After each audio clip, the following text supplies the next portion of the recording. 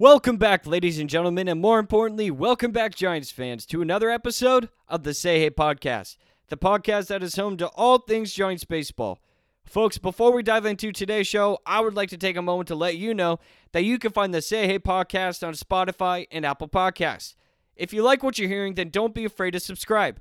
And if you really like the show, then make sure to leave a review. But most importantly, make sure to spread the word. With that being said, let's dive right in.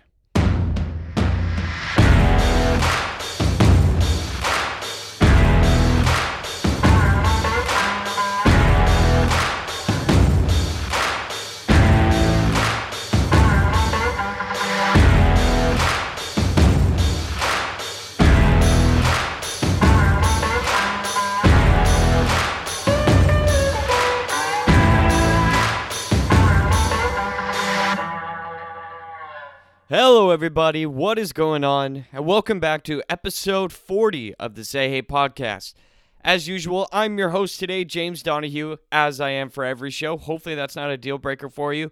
And today, like always, we've got a good episode for you folks. Because today, just like last week, I'm going to be catching you all up on everything that's been going on during spring training over the past week since we last spoke. And then I'm going to give you five of my own bold takes for the 2021 season. This should be a lot of fun. All right, here we go. Without further ado, let's go ahead and get into the news and notes from around our team segment.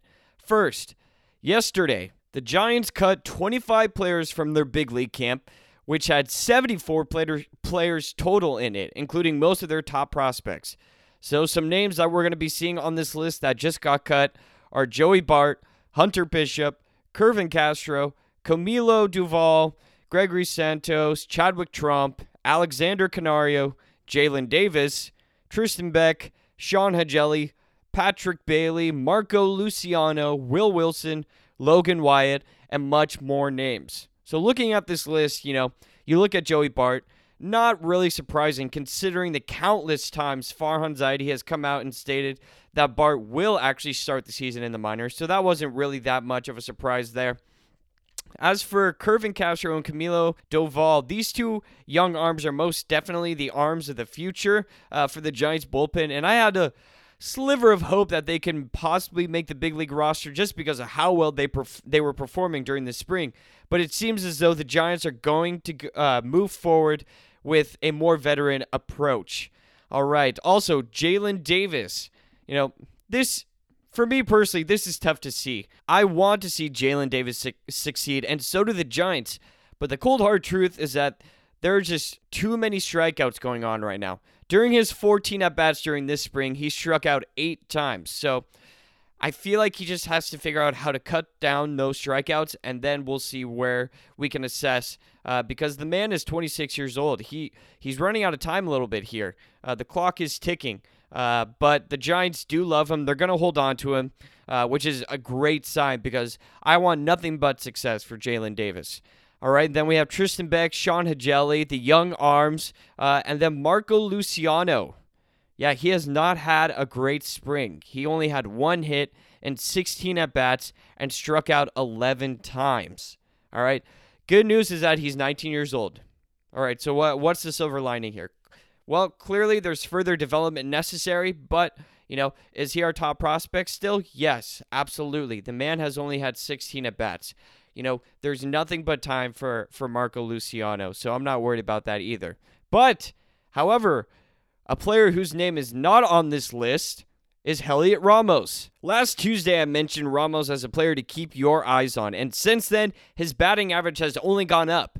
It went from .417 to .435. After seeing a total of 23 at-bats this spring. So, now, do I think Heliot Ramos has a shot at making the opening day roster?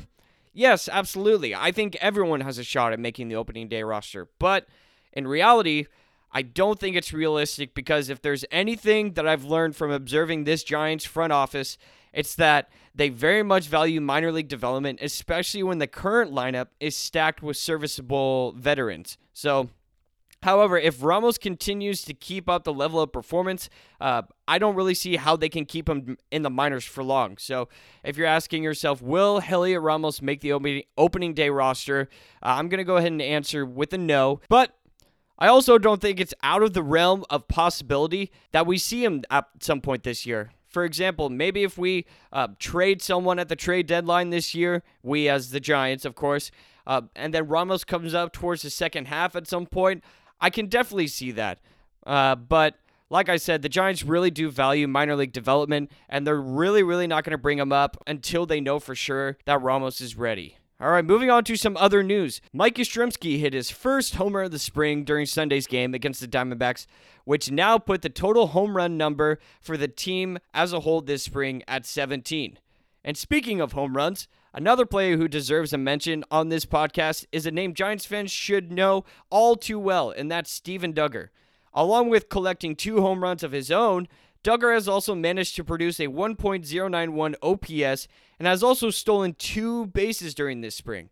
You know, me personally, if Duggar can finally start putting things together, then that becomes a huge asset for the Giants, considering that he's one of the best defensive options they have in the outfield, and he's extremely fast. If this level of production continues, then that becomes very valuable at the bottom of the lineup. So Duggar is somebody I'll be keeping my eye on to see if he can keep this up. All right. Now, speaking of pitchers, smooth transition, James. Some guys we need to talk about are Johnny Cueto, Logan Webb, Kevin Gausman, and Scott Kazmir. Now, if you remember from last week, I talked about Johnny Cueto's impressive first start of spring training when he struck out 4 batters in 2 innings. Well, unfortunately, that was not the case for his second start. Against the Angels, Cueto pitched 3 innings, gave up 5 hits, 2 earned runs, including a homer from Mike Trout, which, I mean, who hasn't given up a homer to Mike Trout at this point in their career, but still managed to collect 2 strikeouts and no walks. This start from Cueto seemed to be a little more characteristic, in my opinion, from the 13-year veteran, but I will give him the benefit of the doubt considering that he faced one of the best offenses in baseball. However, as for Logan Webb, there's not much to say except that he's dialed in. There's no other way to describe it. During his second outing of spring training, Webb also pitched 3 innings, like Cueto. However, he only gave up 1 hit, 0 earned runs, 1 walk, and collected 6 strikeouts, including 4 strikeouts in the first inning. How does that work? Hold on, let me tell you. The third strikeout of the first inning, it was a drop third strike, and the runner managed to make it to first base safely. But that didn't matter because Webb just struck out the next batter after that. Logan Webb is now sporting an ERA of 0 after pitching 6 innings and has recorded 10 strikeouts so far. His fastball has been reported to, floating around 95, 94 mile per hour mark, but his changeup has been the most lethal pitch. There's no doubt in my mind that if Webb keeps this up, he'll most definitely be a part of the starting rotation. All right, moving on to Kevin Gausman. And like Webb, there's not much to say considering he's only made 1 start so far this spring, and during that start, he pitched 2 innings, only gave up 1 hit, 0 runs, 0 walks, and recorded 1 strikeout. Gausman was also able to hit 97 miles per hour with his fastball, which is amazing to see from a first start. So it seems as though Gausman is well on his way to picking up right where he left off during the 2020 season. It's no secret that he'll be the opening day starter, and it's definitely encouraging to see that he's been able to maintain his elite velocity. All right, the last update I will give is on the 37-year-old Scott Kazmir. Along with Gausman, Kazmir also made his first appearance during Friday's game against the Rockies. And even though the inning he pitched started off a little rocky, whoa, no pun intended there. Anyways, when he gave up 2 consecutive hits to the first 2 batters he faced, Kazmir was able to settle down and strike out the next 2 batters and force a ground out in order to escape the inning. Reports were saying that his fastball was living in the 92 mile per hour area with an occasional appearance of 93, but that's to be expected from a veteran who hasn't played since 2016. One thing I will say is that it seems as though Kazmir has a lot of people rooting for him to make the big league roster. And you know what? Why not? Kazmir is trying to show the world that age is just a number and that he still has more in the tank. And it's definitely turned into a great story. All right, moving on. Wait, never mind. Actually, I have one more update. Sorry, I lied. Alex Wood is seeing a spinal specialist for stiffness in his lower back. Apparently it's irked him enough to push his start. So now he has a start that's pushed, and now he needs to see a spinal specialist. So, fingers crossed there. We don't want injuries already to the starting rotation. All right, here we go. Moving on to the main segment of the day, and that's 5 bold takes for the 2021 season from me. You ready? Some can be pretty bold, some maybe not so bold. All right, here we go. First bold take. Kevin Gausman will pitch 200 innings and strike out 200 batters. During the 2020 season, Gausman was on pace to make 31 starts, pitch 185 innings, and strike out 245 batters. The reason why this is a bold take, in my opinion, is because more and more now we are seeing teams only letting their starting pitcher go for 6 or 7 innings max. And we saw that during the World Series. It seems as though, in my opinion, the days of letting your starter go deep into the 8th and 9th inning is becoming less popular. For that reason, I think it's going to be hard for Gausman to reach 200 innings, but, if he stays healthy, which there's no indication that he won't, and if he keeps pitching like he did in 2020, in my opinion, there's no reason not to believe he can reach those benchmarks, especially the strikeouts. Last year, Gausman was striking out almost 12 batters per 9 innings, and I fully expect him to keep up that pace. The only problem will be if the team allows him to see enough innings. All right, moving on to the next bold take. Aaron Sanchez will become the second best starter in this Giants rotation. First best, obviously, being Gausman. Second best, I'm predicting that to be Aaron Sanchez. Over these next few days, we should be seeing Sanchez's first spring outing. And when we do, I encourage you to try to really look at the movement of his pitches. Sanchez is a former top prospect out of the Blue Jays organization, and in 2016, he produced a 15-2 record and a 3 ERA. However, what's really impressive is during this offseason, Sanchez hosted a showcase for teams to come and watch, and during that showcase, he was putting up 98 mile per hour on his fastball. I mentioned this before countless times on this podcast, but since the 2016 season, Sanchez has not been fully healthy, but he is now. And I think he has all the potential and capabilities in the world to pick up right where he left off the last time he was healthy in 2016. All right, this is my favorite bold take. Brandon Belt and Mike Yastrzemski will both hit 30 home runs this season. There's not too much to say here. If you're a consistent listener of the podcast, or if you consider yourself an avid Giants fan, or at least an above-average fan, then you know why this is possible, especially after the type of season both of these players had last year. Mike Yastrzemski deserves all the credit he received from how well he performed last season, but in my opinion, Belt also deserves the same recognition. People might have forgotten that Belt not only started the season on the DL, but when he came back, he struck out 17 times throughout his first 14 games played of the 2020 season. However, despite that rough start, somehow Belt still managed to produce a .309 batting average, a .591 slugging percentage, a 16.8 walk percentage, and was still on pace to hit 29 homers and 96 RBIs. But what's even more special about Belt's 2020 season is that he finished in the top 4% of the league in the quality of contact he made with the baseball, which is why last season was no fluke. I don't care what anyone says. Yes, even though Belt has never been quite this good throughout his career, you still cannot say last year was a fluke because of three things: how much he walked, the quality of contact he was making with the baseball, and he still somehow managed to strike out less than league average. In my opinion, the only thing standing in the way of Yaz and Belt reaching 30 home runs is health. If these two can remain relatively healthy throughout the season, then we as fans are truly going to witness something special from these two. All right, everybody, before we dive into the next two bold takes, I just want to take a moment to say thank you so much for listening to the Say Hey podcast, especially episode 40. I know there's people that have been listening since episode 1, and I just want to take the time to say thank you so much for your consistent support and love of the show. Folks, if you don't know, the Say Hey podcast can be found on Apple Podcasts and Spotify, and you can also leave a rating and a review on Apple Podcasts if you feel so inclined. Again, thank you so much for your support, because without you guys, I'm just talking to myself all day. So you guys truly mean the world. Here we go.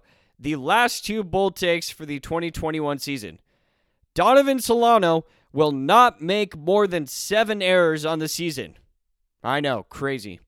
This might be my boldest take so far, but the reason I believe this is achievable is because Solano now has something to prove after what happened in arbitration during this past offseason. And if you aren't aware, to basically summarize it all, I'll go ahead and say this. The Giants and Donovan Solano had to come to an agreement on how much money Solano was going to be making this year. Solano and his team offered $3.9 million. However, the Giants countered with $3.25 million. Now, a lot of fans would look at that and say how cheap the Giants are and what the heck, Donnie Salami's the best. And okay, first of all, let me just say you're justified. I'm with you. I believe Donnie Salami is amazing. He's the best. But people are quick to forget that Solano led the National League in errors with 11 last year.